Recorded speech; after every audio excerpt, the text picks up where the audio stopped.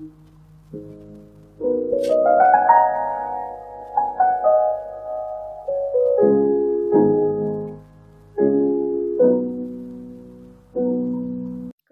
and welcome back to Eudaimonia, living in alignment with your soul's purpose. Welcome back. This is Courtney Cleftis, as per usual. It's another solo episode this month. Unfortunately, I have yet to reach out to people about bringing them on the show. That's honestly probably several months out, as we're still in the early stages and really just establishing a foundation for what daimonic work or soul work entails before we really dig into the rich material out there from various scholars, philosophers, spiritual practitioners, or fellow daimonic followers, if you will. Hopefully, you have had a chance to listen to my recent teaser episode from, I believe, it was right around Samhain, right around Halloween, that I posted it, and it was just a snapshot of my planned episode on the daimon's more demonic face, or the sort of shadow expression of the daimon. And I still intend to do an episode on that, as promised, but she myself is pushing me away from that particular topic right now, and she/I instead wanted me to pursue a different topic, the question of myth and personal myth. What myth are you living? So that is going to be the topic of this month's episode, not the one I threw out there about a month ago as planned, but I am learning to let go of my incessant need to control everything and to plan everything down to a T. And she gave me, I had a little hunch, a little message from her, an intuitive, instinctual gnosis that what I really needed to be talking about this month wasn't what I had originally intended to. So I am just going with it. So all of that as a sort of convoluted and really rambly apology to all of you who are expecting me to talk about something different this month. All right, so back to this question, the topic of the month, the personal myth.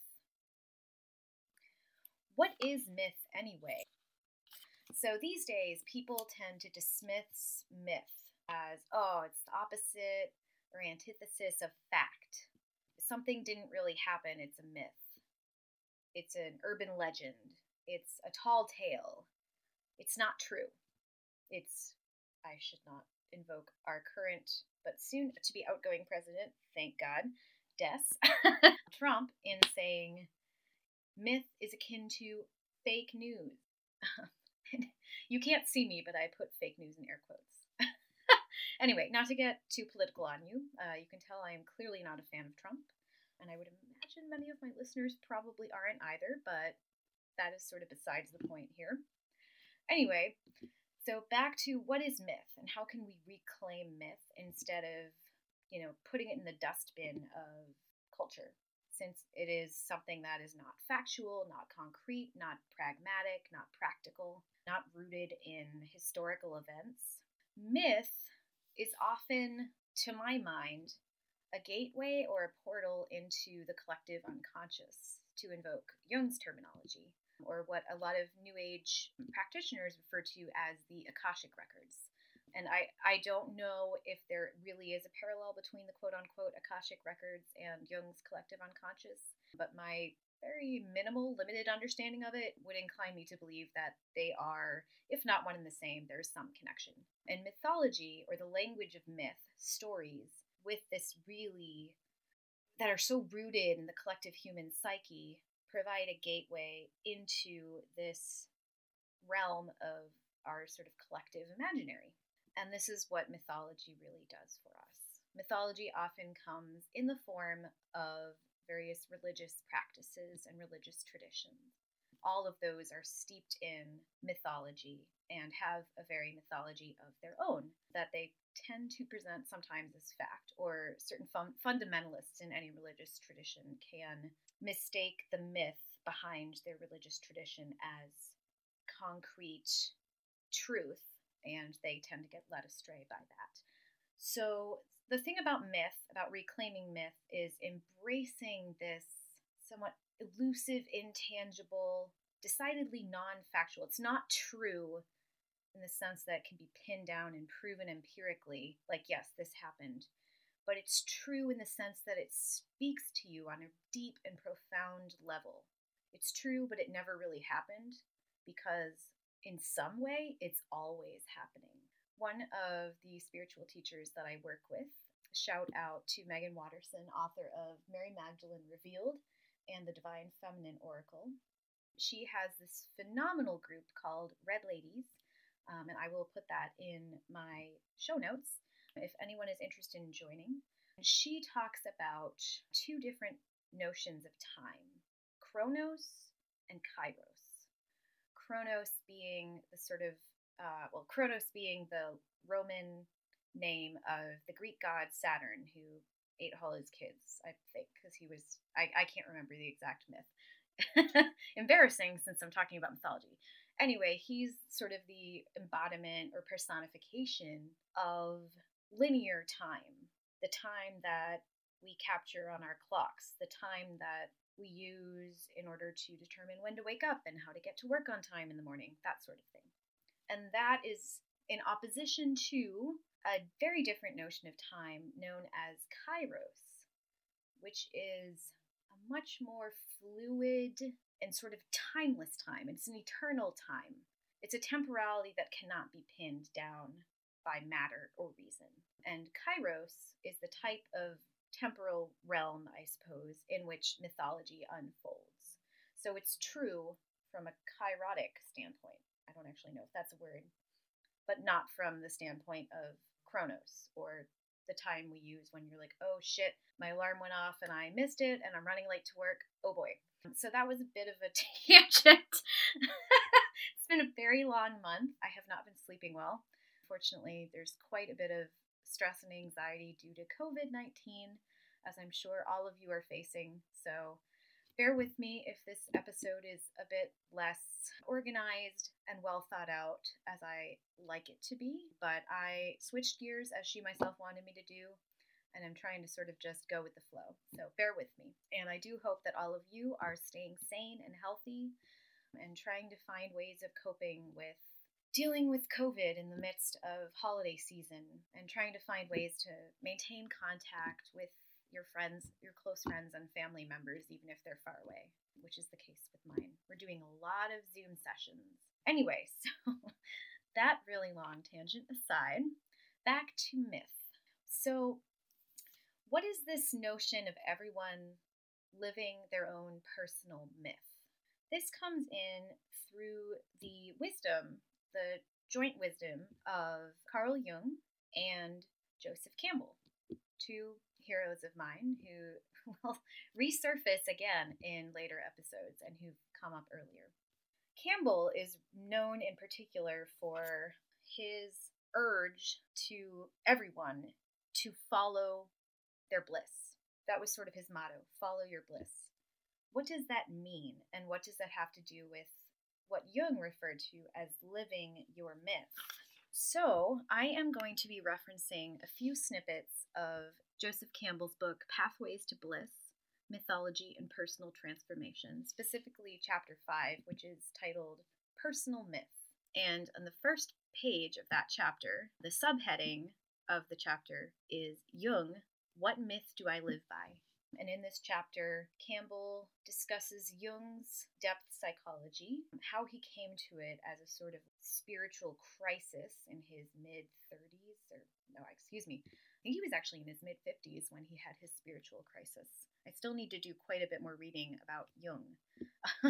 I'm more familiar with his ideas than I am with Jung as a person than I am with his biography, which is something I need to work on. So back to this chapter from Campbell's book, Pathways to Bliss, Chapter 5, Personal Myth. So he writes, and unfortunately I'm referencing a Google book snippet, so I don't have the page numbers. I don't have my physical copy on me, and the page numbers are not listed in the Google book. But, okay, alas. Here goes. I will quote Campbell here. He says, quote, Jung says in Memories, Dreams, Reflections, when it struck me what it means to live with a myth and what it means to live without one, it occurred to him to ask himself by what myth he himself was living, and he realized he did not know. So, in the most natural way, I, Jung, took it upon myself to get to know my myth, and this I regarded as my task of tasks. End quote. So I feel like a ventriloquist dummy on steroids, or a ventriloquist, and the dummies are are Campbell followed by Jung, because I was quoting Campbell quoting Jung. But you get the idea. The essential message behind that is that Jung devoted the latter half of his life to trying to figure out what myth, what story, what profound sort of archetypal tale was he living in the human flesh. So his quest to discover the myth he was living was actually sparked, according to Campbell, by a surprising discovery he made when he was working with his patients in psychotherapy or psychoanalysis. So apparently, early on, Jung discovered striking parallels between patient dream and other psychic imagery with themes and imagery from world mythology and world religions. So, in other words, he realized that his patients, whether they were like schizophrenic, psychotic, or just, well-adjusted, psychologically healthy, but still seeking psychological guidance, regardless of where they fell on that spectrum, they tended to be having these dreams or like visions that were drawing on imagery and themes from the collective unconscious, from this realm that generates myth and religion. So from this, he became intrigued and was like, okay, if all my patients are living myths, what myth am I myself living? How do you figure that out? So I unfortunately have not yet read Jung's Memories, Dreams, and Reflections, which is the particular text that Campbell is referencing here in this quote from his own book, Pathways to Bliss. But I will post it in the show notes. On Amazon, it's available, 1989 edition. It's kind of a mixture of biography and autobiography, contains writings from Jung himself, but unfortunately, the manuscript wasn't finished until shortly before he died in 1961. So his colleague and friend, Anita Jaffe, supposedly was the one who compiled all of the existing material and finished what was unfinished of this partial autobiography and biography. So, again, that'll be in the show notes, I promise. So, and just one more quote from Campbell's book, Pathways to Bliss, on this notion of personal myth from chapter 5, Personal Myth. And again, I don't have the page number. I sincerely apologize. Bear with me. End quote. Mythology begins where madness starts. A person who is truly gripped by a calling, by a dedication, by a belief, by a zeal, will sacrifice his security, will sacrifice even his life, will sacrifice personal relationships, will sacrifice prestige, and will think nothing of egoic personal development. He will give himself entirely to myth. End quote. Where have we heard this before? If not verbatim, this sounds very, very similar to what we encountered in episode 1 and in The Soul's Code, James Hillman's book on the daimon. So it seems that personal myth, sort of the guiding mythology of your life, particular lens of the other world or the collective unconsciousness that is speaking to and through you as a human, may very well be the same as your daimon, your calling. We will take a very, very brief pause, and I will get back to you shortly with more on how to find your guiding myth.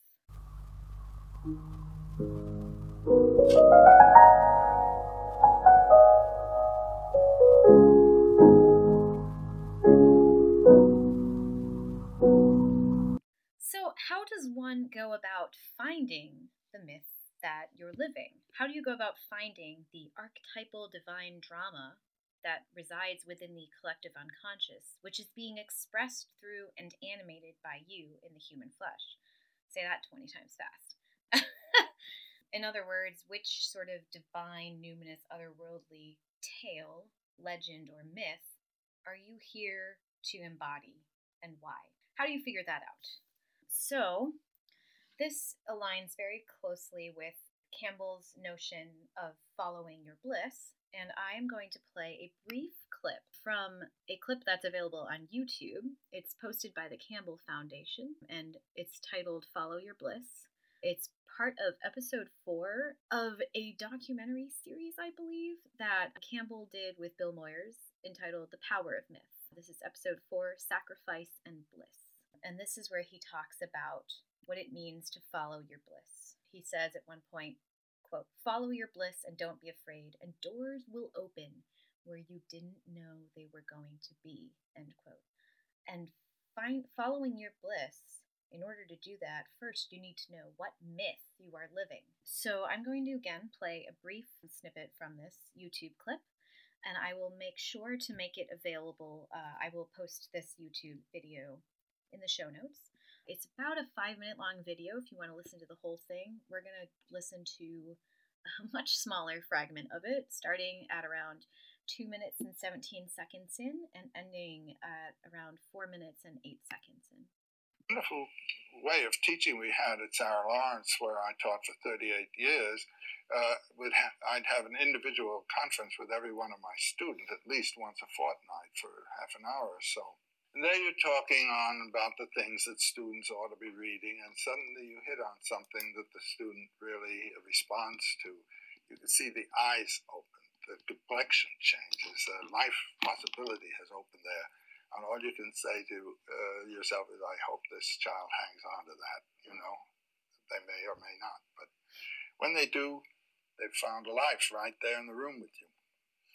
How would you advise somebody to tap that spring of eternal life, that joy that is right there? Well, we're having experiences all the time, which may, on occasion, render some sense of this, a little intuition of where your joy is. Grab it. No one can tell you what it's going to be. I mean, you've got to learn to recognize your own depths. Do you ever have this sense when you're following your bliss, as I have at moments, of being helped by hidden hands? All the time. It's miraculous. I even have a superstition that has grown on me as the result of invisible hands coming all the time. Namely, that if you do follow your bliss, you put yourself on a kind of track that has been there all the while waiting for you. And the life that you ought to be living is the one you're living somehow. And when you can see it, you begin to deal with people who are in the field of your bliss, and they open doors to you. I say follow your bliss and don't be afraid, and doors will open where you didn't know they were going to be. All right, so the clip continues. I unfortunately have not watched this documentary series, but I hope to track it down. I'm sure some library has it. Maybe it's even available streaming through one of the through a library's streaming services. That would be the dream. So, aside from the fact that I love how Campbell actually used the term fortnight, it's so quaint and archaic. I love it. Aside from that completely unrelated anecdote, I love when Bill jumps in and says, "So did you ever feel like you're being helped by hidden hands?" And Campbell goes in and he jumps off of that and says, "Yes, yes, yes. I feel that all the time." And when you follow those hidden hands that are guiding you, you find that you're put on a path, on a track that's been there for you always. It's always been there, and you just need to follow it, and things will, almost as if by magic, come to fruition. Now, this isn't to sort of invoke New Agey notions that you create your own reality, so just will it and it will happen, or if you dream it, it will come. Sounds like, to quote Field of Dreams, that I think it's a 90s movie. If you build it, they will come.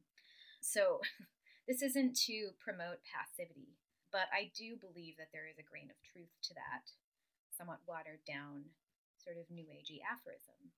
Follow your bliss. If you find the myth you are living, if you let yourself be held and guided by those hidden hands of your daimon, then you will be put on the right path. And of course, you'll need to take action, and this may require you making certain sacrifices along the way. which came up in the Pathways to Bliss, the quote from Campbell's book, Pathways to Bliss, where he specifically stated this. You will need to sacrifice things in order to follow your bliss.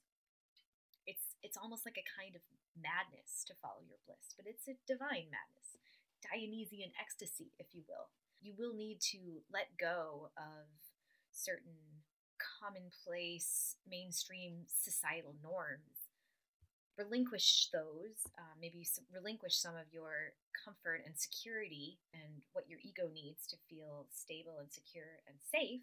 But at the end of the day, that sacrifice will be worthwhile because you will have surrendered yourself to the divine within you, the divine that is guiding you to live your life as you've always intended to live it, perhaps even unbeknownst to you yourself or to your ego self.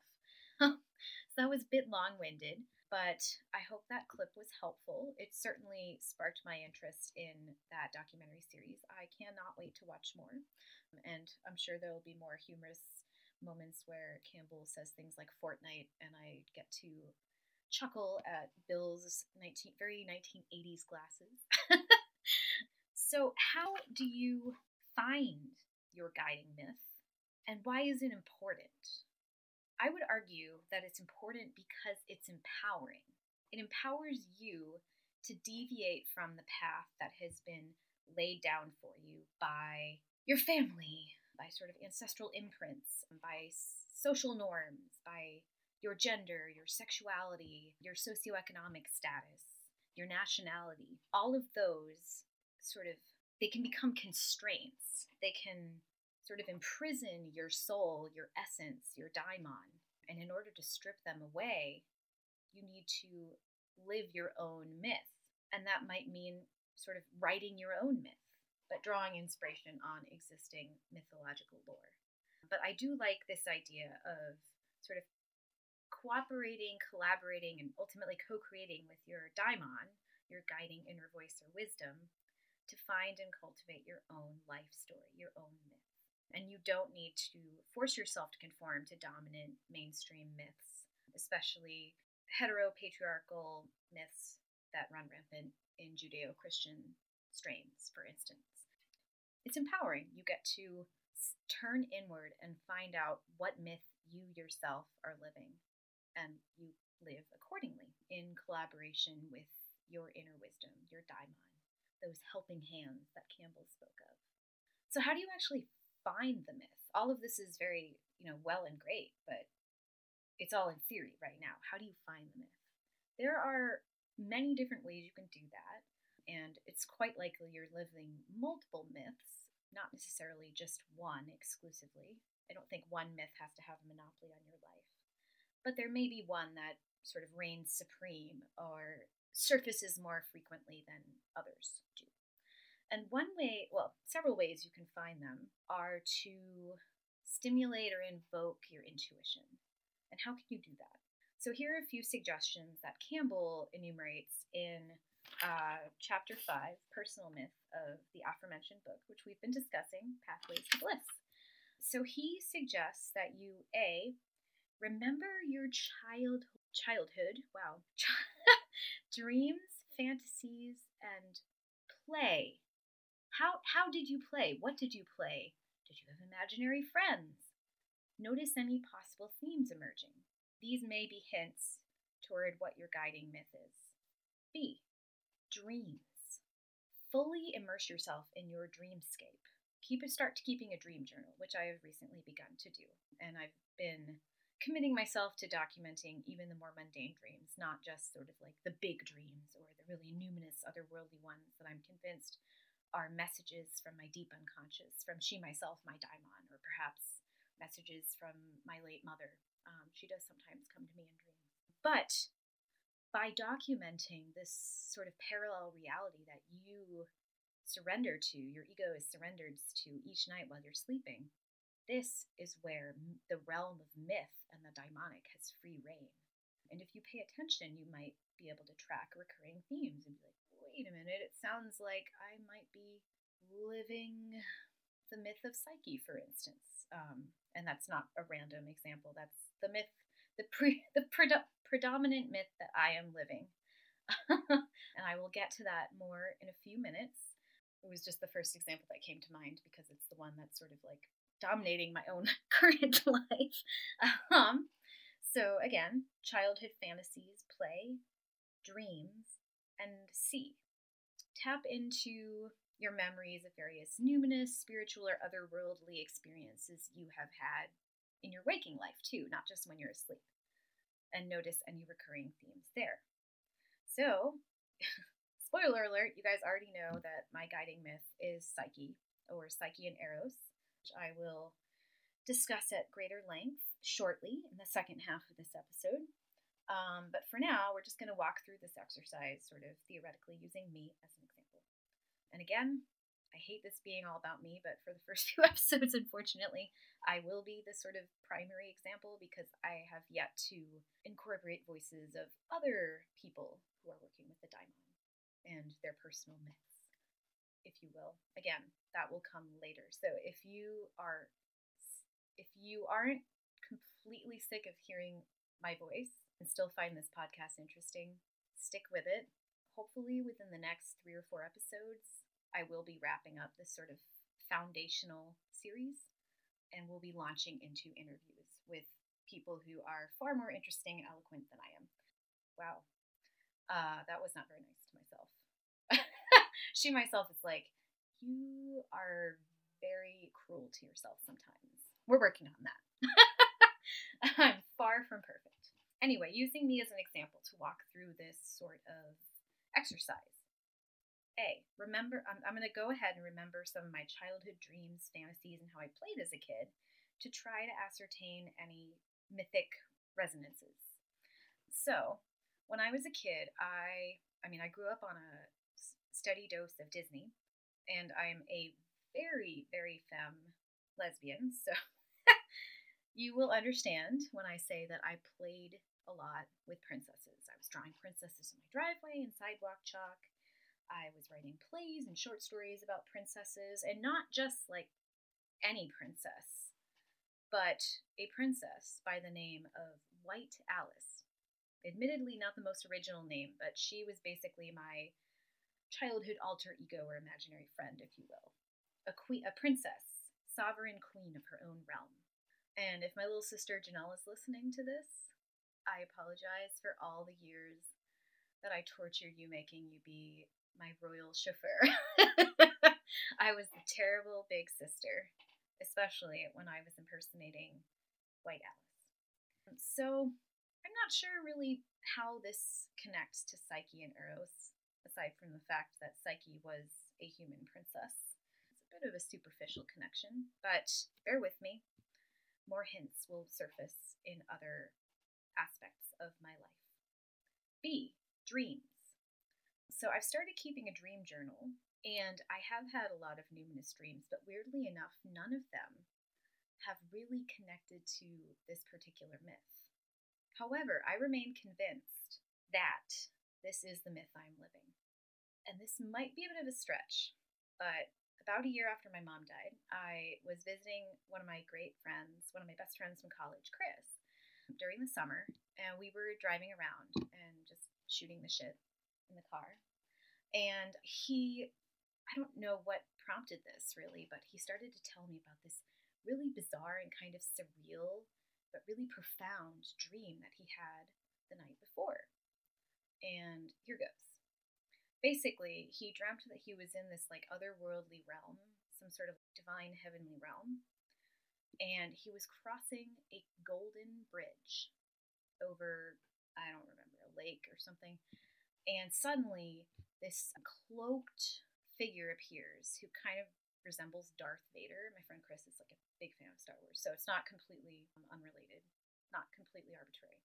Anyway, so the Darth Vader-esque figure approached Chris in his dream and said, "Chris, do you know who I am?"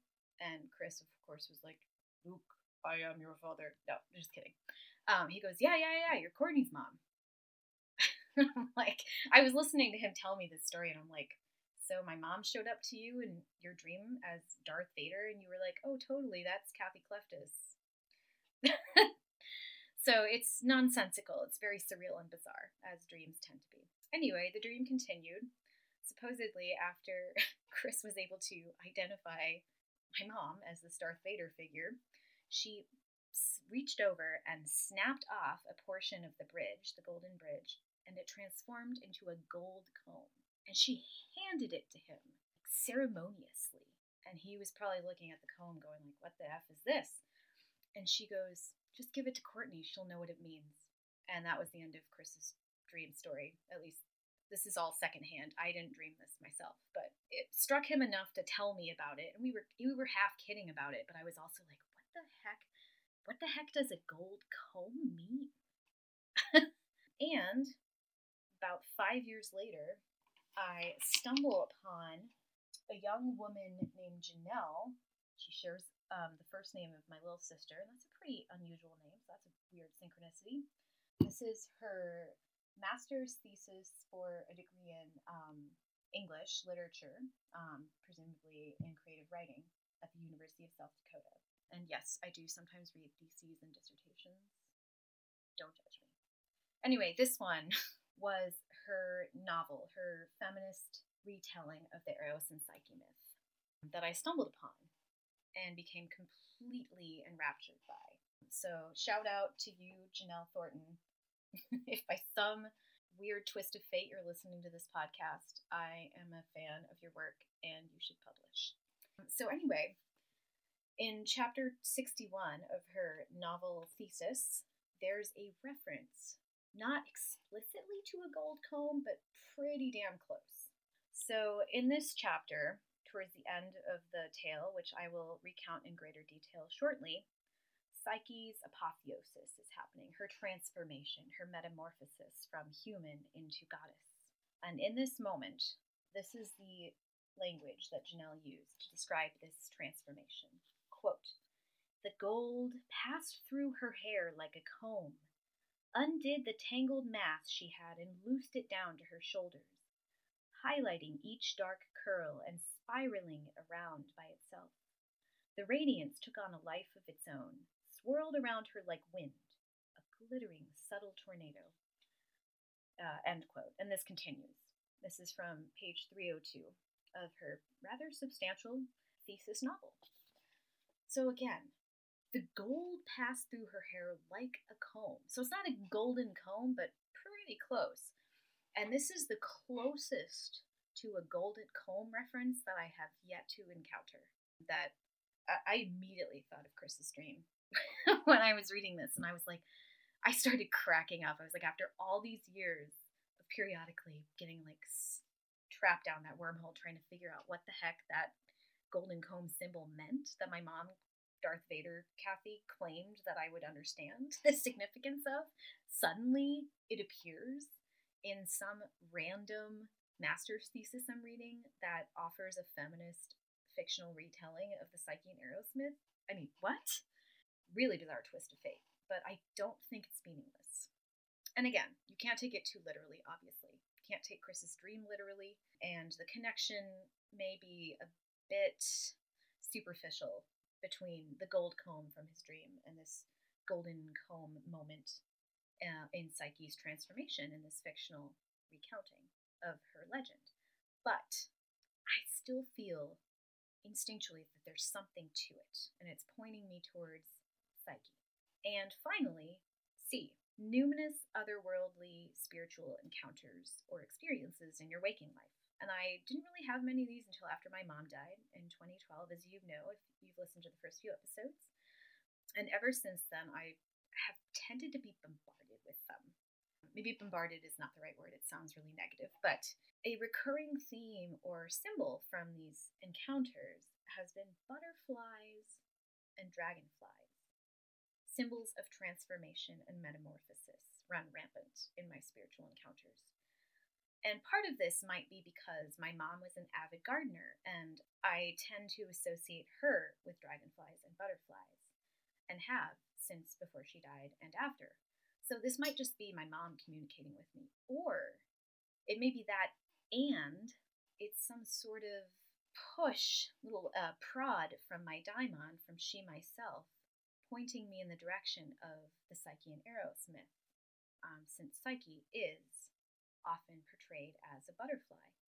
Butterflies do symbolize transformation and metamorphosis as they emerge from their cocoon. So all of this might seem like circumstantial evidence, purely anecdotal, as a skeptic would say, and my own inner skeptic says. But I have had semi-verbal, if you will, confirmation from she myself that I am on the right track here. So in one of my meditative visions of her, there are visual elements of these experiences, as I talked about in some of my earlier episodes. I mean, she does appear as a hummingbird goddess, so that's a very visual phenomenon. But she often communicates to me in words, in language, as I'm a very verbal person. It's hard for me, even when I'm meditating, to fully quiet my mind, so I think she's just kind of learned to work with it and communicates with me that way. So during one of these partially verbal linguistic visions, or meditative encounters with she myself, my daimon, La Ninfa Colibri, the hummingbird goddess, I asked her how she wanted me to relate to her. And suddenly there was this image of a butterfly and a young woman who was a butterfly. And I just had this knowing, it was like, that's you. You are that lady. I mean, not that at the expense of being myself, Courtney Cleftis, I'm her too. Or she's me, I am me. But I am also this butterfly lady. And she myself conveyed to me in that moment that I was this woman's Psyche, and she was the Eros, or the Cupid, to my Psyche. So I remember sort of waking back to fully waking consciousness and being like, what? I'm living the myth of Psyche and Eros? And I was like, well, I mean, all these butterflies, the gold comb, and that novel thesis that I read and completely enamored with. I mean, putting the pieces together, putting the puzzle pieces together, it did make sense on an intuitive level, but from a rational standpoint, my inner skeptic was still like, okay, well, if she myself said so, I'll go with it. Trust her. I'll take her word for it. So ever since then, I've been working with the notion that I am Psyche. Not literally, of course, but that I am sort of a human embodiment of her, or of that myth. And what is that myth about? That is what comes up in the final and concluding part of this episode. Dun, dun, dun.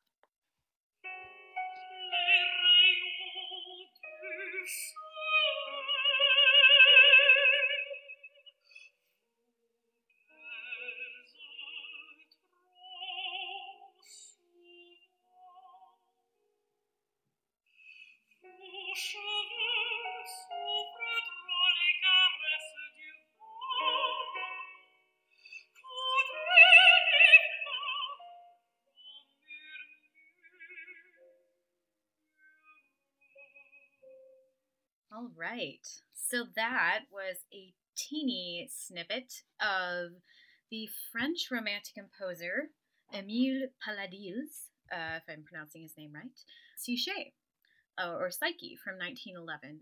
It's a song for voice and piano based on a poem of Pierre Corneille, or Corneille. My French is awful. I'm embarrassing myself.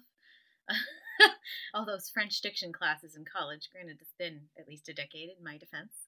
This is a recording posted on YouTube, and I will include it as promised alongside all of the other references in the show notes. And this recording is from 2008, and it features Malcolm Martineau on piano and Susan Graham, a fabulous American mezzo-soprano, as the singer.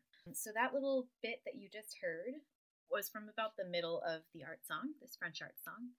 And the text was essentially talking, and I'm slightly paraphrasing, was basically like, oh, the sun caresses your cheek and the wind is blowing through your hair. Oh, I'm so jealous of the elements' devotion to your beauty, your stunning beauty. So, as you can see, Psyche is a very, very gorgeous woman. I cannot say the same for myself, although my wife would claim otherwise. I'm not ugly, but I'm a pretty just average looking individual. I'm certainly not a supermodel, and certainly not a Psyche type from a physical or aesthetic standpoint. But so who is Psyche, and why is she latched on to our collective, well, psyche, for lack of a better term, for so many years, for so many millennia even. So the myth, I believe it's in Ovid's Metamorphoses, but the original form of it appears in The Golden Ass by Apuleius. And I don't have a date for that, unfortunately. According to Wikipedia, again, the most authoritative source ever, but a great starting point, it was written in the 2nd century CE or AD by Lucius Apuleius. So this was like a interlude, if you will, in his lengthy novel, first-person narrative featuring him as protagonist. And the basis of The Golden Ass is that the protagonist, Apuleius himself, was transformed into a donkey or an ass by magic gone wrong, and eventually is like restored to his humanity by devoting himself to the goddess Isis, the sort of like pan-Hellenic Greco-Egyptian goddess Isis, who I would say her worship rivaled that of Christ for a long time, and was extensive, like all throughout the Roman Empire. I believe there were even churches in modern-day England that were built on the ruins or remains of former sacred temples to Isis. Anyway, so for whatever reason, as an interlude in the midst of this kind of ridiculous tale, is the brief novella about Psyche and Eros. And who exactly was Psyche? According to Theoi.com, which is a great resource for anyone interested in learning more about the gods and goddesses of ancient Greek mythology, from the Olympian gods to non-Olympian gods, and the Olympians being like the sort of primary pantheon, like Zeus, etc. Zeus, rapist extraordinaire, not my favorite. So on the page about Psyche, there's a chart that says, that offers a brief summary. Her husband is Eros, or Cupid. She's one lucky girl if you're into men. I'm not, but we're going to go with the more androgynous face of Cupid, or a dykey Cupid. She's the goddess of the soul, Hope, Mount Olympus. So she's sort of adopted by the Olympian pantheon through her marriage to Eros, sidekick and son of Aphrodite, goddess of beauty. And her symbols, butterfly. So she's essentially the goddess of the soul and the wife of Eros. She was originally a mortal princess. And apparently, the deal was she was so stunningly gorgeous that the villagers that her parents ruled over, king and queen of, I don't know, random podunk town in ancient Greece. I'm just kidding. I need to revisit the myth to figure out the original telling of the myth to remember which specific village her parents ruled over as king and queen. Princess of somewhere. Anyway, the villagers are completely enraptured by her beauty and start worshiping her instead of Aphrodite, which, as it turns out, is a big no-no. Aphrodite is super pissed, she's jealous, and she will hold a grudge. The problem, victim blaming much, she turns on Psyche instead of the villagers. So Psyche is the one who's punished for this transgression, not the wayward, blasphemous villagers, but Psyche. Unfortunately, the victim-blaming theme is not limited to the literature of antiquity. It prevails today, but we won't go there. Anyway, so let's just put it this way. This myth is not very feminist, as it traditionally appears. Victim-blaming, Exhibit A. So basically what happens, Aphrodite looks at her son, Eros, and I think this was before he appeared in cartoons as like a chubby little baby with an arrow. He's more like a sexy androgynous man god, an Adonis, if you will, an Adonis type who just happens to have a magical arrow. And Aphrodite's like, son, I'm pretty pissed at this chick named Psyche. I'm paraphrasing, obviously. Please strike her with one of your arrows so she will fall in love with the worst person ever, like the most monstrous of creatures on the planet. And Eros is like, sure, okay, mom. But, whoops, accidentally, he scratches himself with his own arrow, and he becomes completely enraptured with Psyche. So, as you can see, you can probably get a sense of where this tale is going, moving forward. Anyway, moving away from Olympus and the realm of the gods to the mortal realm, Psyche's parents, king and queen of random town in ancient Greece that I cannot recall the name of. I will put it in the show notes if I think of it. Anyway, they're all distressed because they cannot find a husband for their stunning daughter.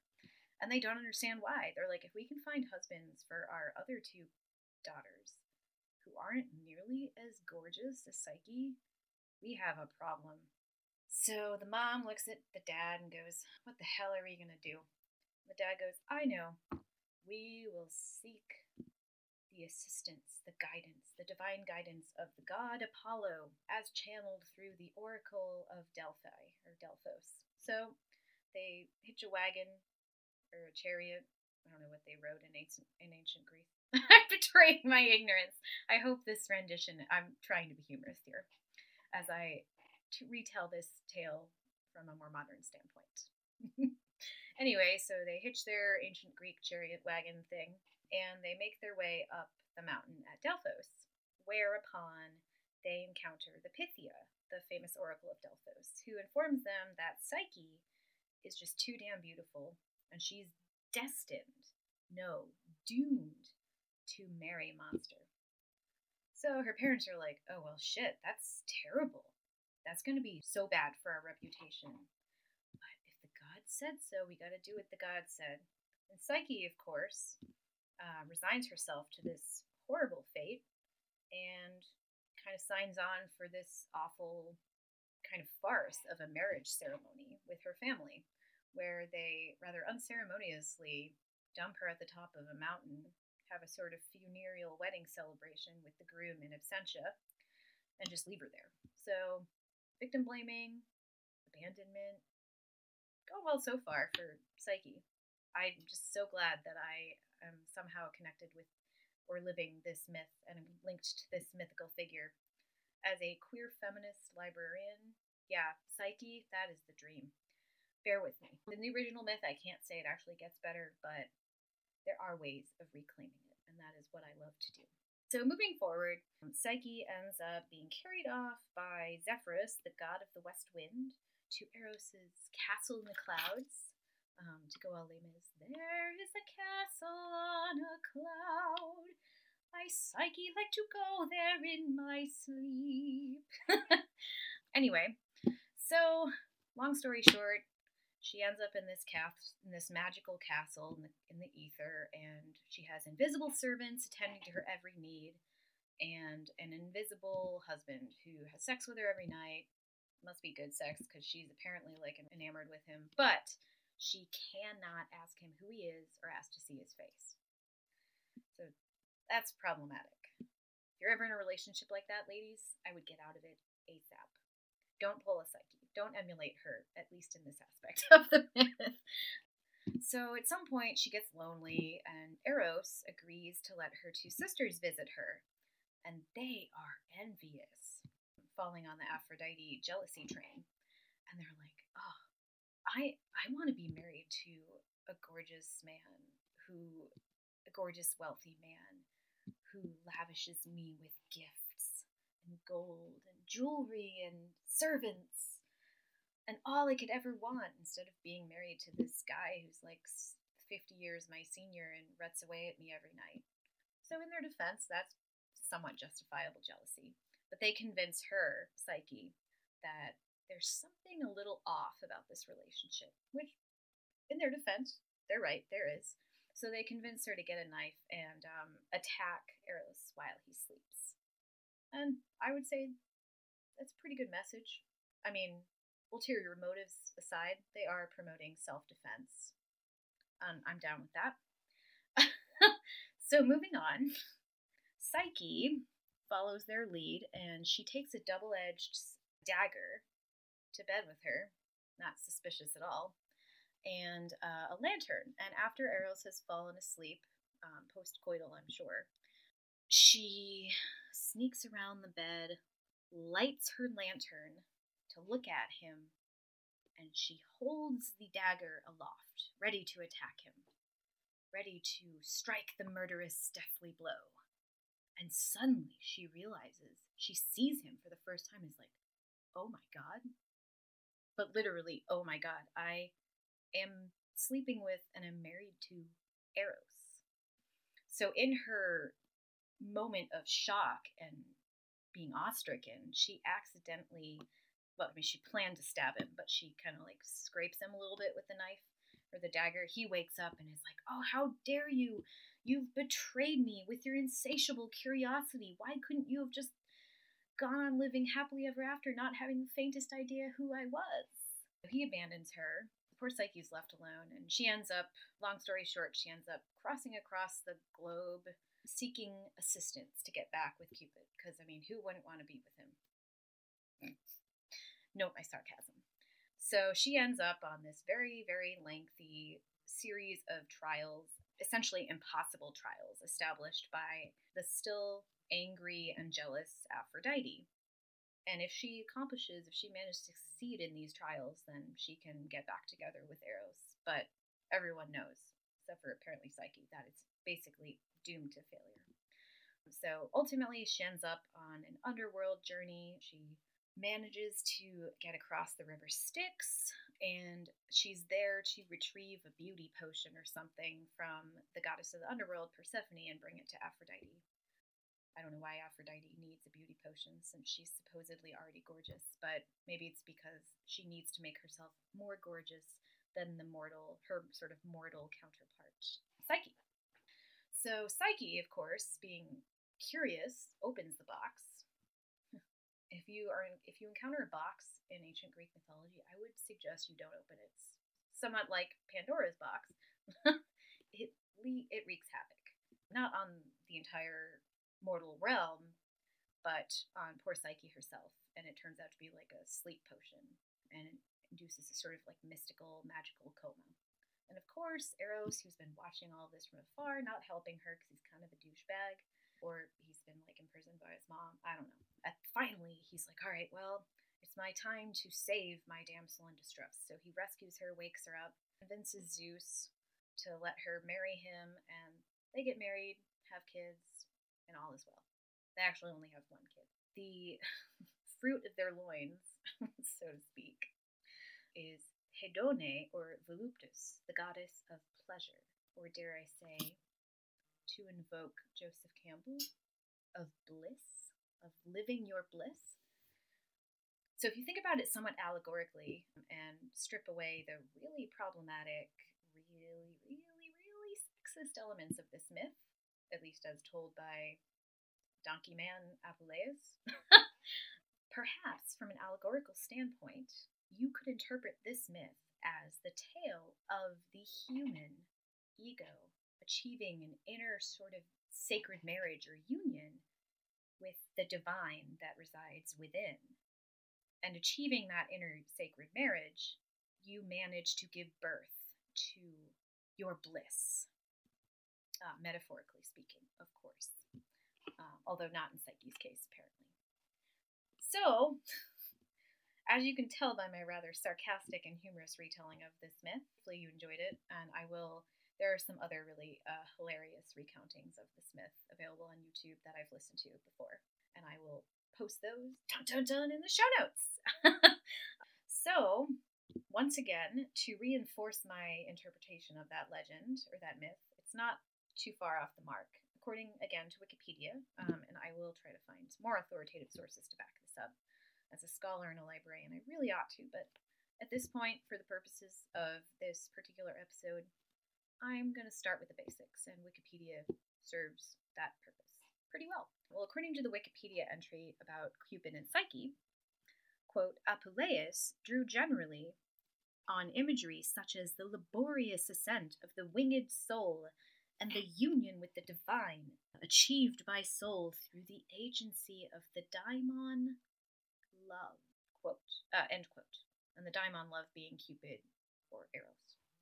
And the winged soul is the butterfly goddess, human goddess Psyche herself.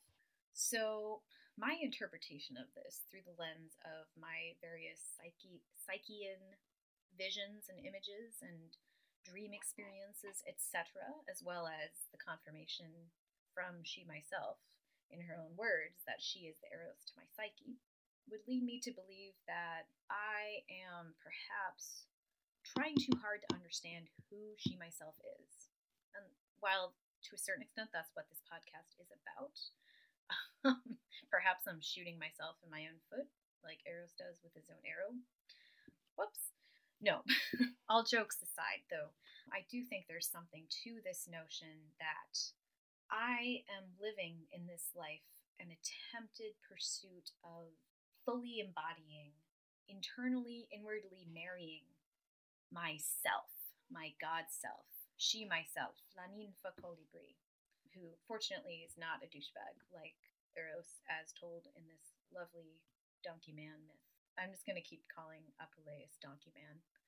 If someone's a scholar and is offended by that, or a profound fan of Apuleius' work, I am deeply sorry. I'm not sorry. Feeling very snarky today. So, how did I stumble upon this modern retelling of the Eros and Psyche myth? By researching Eros and Psyche, of course.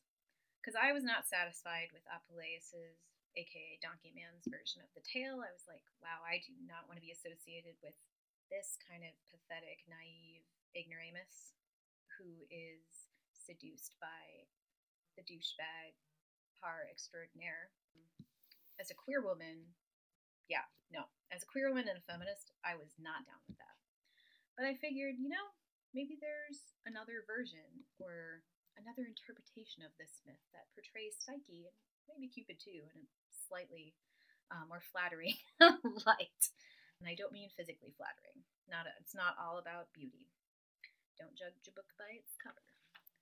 Anyway, so as a true scholar, I found interesting books like Psyche's Knife she teaches at Pacifica Graduate Institute. Here it is, Elizabeth Nelson. Her dissertation, published in 2011, available on ProQuest, which is how I accessed it. Her dissertation, Psyche's Knife, which has since been published as a book. And I'll post the link to the book version of it, which you can buy on Amazon or elsewhere. Anyway, she devotes this book to exploring some of the symbology behind and embedded within this myth in an effort to rehabilitate Psyche in more positive and feminist terms, if you will. So here's a quote from page 158 of her dissertation. I'm not sure what the pagination is in the book version, the published version, but here she says, quote, "She is not only poor, simple Psyche, a tender-hearted and naive young girl. Psyche is also an intuitive woman who heeds the creative urge towards wholeness, and a bold woman who faces her lover with a lamp and knife to discover the truth, however monstrous it may be." End quote. So this book is based on the premise that Psyche has been sanitized by the patriarchy, sounds like most fairy tale heroines, and reduced to a naive little girl, which she is not, ultimately, at her core.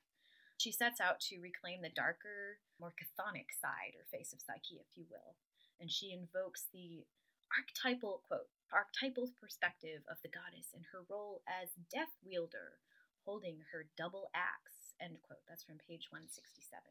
This double axe being symbolized by the labrys, which you've probably seen. If it also kind of looks like a butterfly, you could argue, but it may also be more violent than that. It may be the double axe of the goddess of death and life. And the labrys, look it up, it's connected with the labyrinth and with Minoan Crete. And the Ariadne legend, another mythological figure I am very fascinated by, who I feel has some connection to Psyche. I still haven't figured out what the connection is, besides the double axe, labrys, and or Psyche's double-edged dagger. But there's something there. In sum, Psyche is a goddess of transformation, which involves death in life. There's a destructive quality of her. She's both creative and destructive. She's not the overly saccharine, sanitized version, kind of naive little girl that you get in Donkey Man's version of the tale. #DonkeyMan. Anyway, so that's another source on Psyche that I would recommend, as well as, again, Janelle Thornton's Eros and Psyche. Unfortunately, that is not published. I will try to find contact info for her, but this is her 2013 master's thesis, submitted to the Department of English in the Graduate School in the University of South Dakota. Pretty random, but I stumbled upon it, and it was a revelatory read. Redeems Psyche in many respects. She even has a cameo, that's not the word, during the middle section of this modern feminist retelling of the tale. She lives with a bunch of Amazon warriors, and she's actually the last of the Amazons, but I won't give you any more spoilers. If you can get your hands on it, you should read it yourself. I think that's probably all for this month. Again, my apologies to all of you who were eagerly awaiting, assuming you were eagerly awaiting, the promised episode on the more demonic face of the daimon. That will probably be coming in December, unless she myself has other ideas, like she did this time around. But in the meantime, have fun finding your own myth. Again, to reiterate, do some dream work, dream journaling, sit down and try to dig into some of your childhood memories about playtime and imaginary friends, see if there are any themes or hints emerging there. And aside from your dreams, think about any numinous or otherworldly spiritual encounters you have had in your waking life and look for recurring themes there as well. And from that triumvirate, you might find you're onto something. And if you can't find any recurring themes, or they seem circumstantial or superficially connected like they did in my case, you can also just turn inward and ask yourself, your God self, your daimon, to tell you or give you a hint. And they very well may. Happy Thanksgiving to all of you. I don't know if I will have I'm recording this pre-Thanksgiving, but I don't know if I'll have a chance to post it until after. So happy Thanksgiving or happy belated Thanksgiving to those of you who celebrate. Be safe, stay sane, and I will see you next time. Thanks.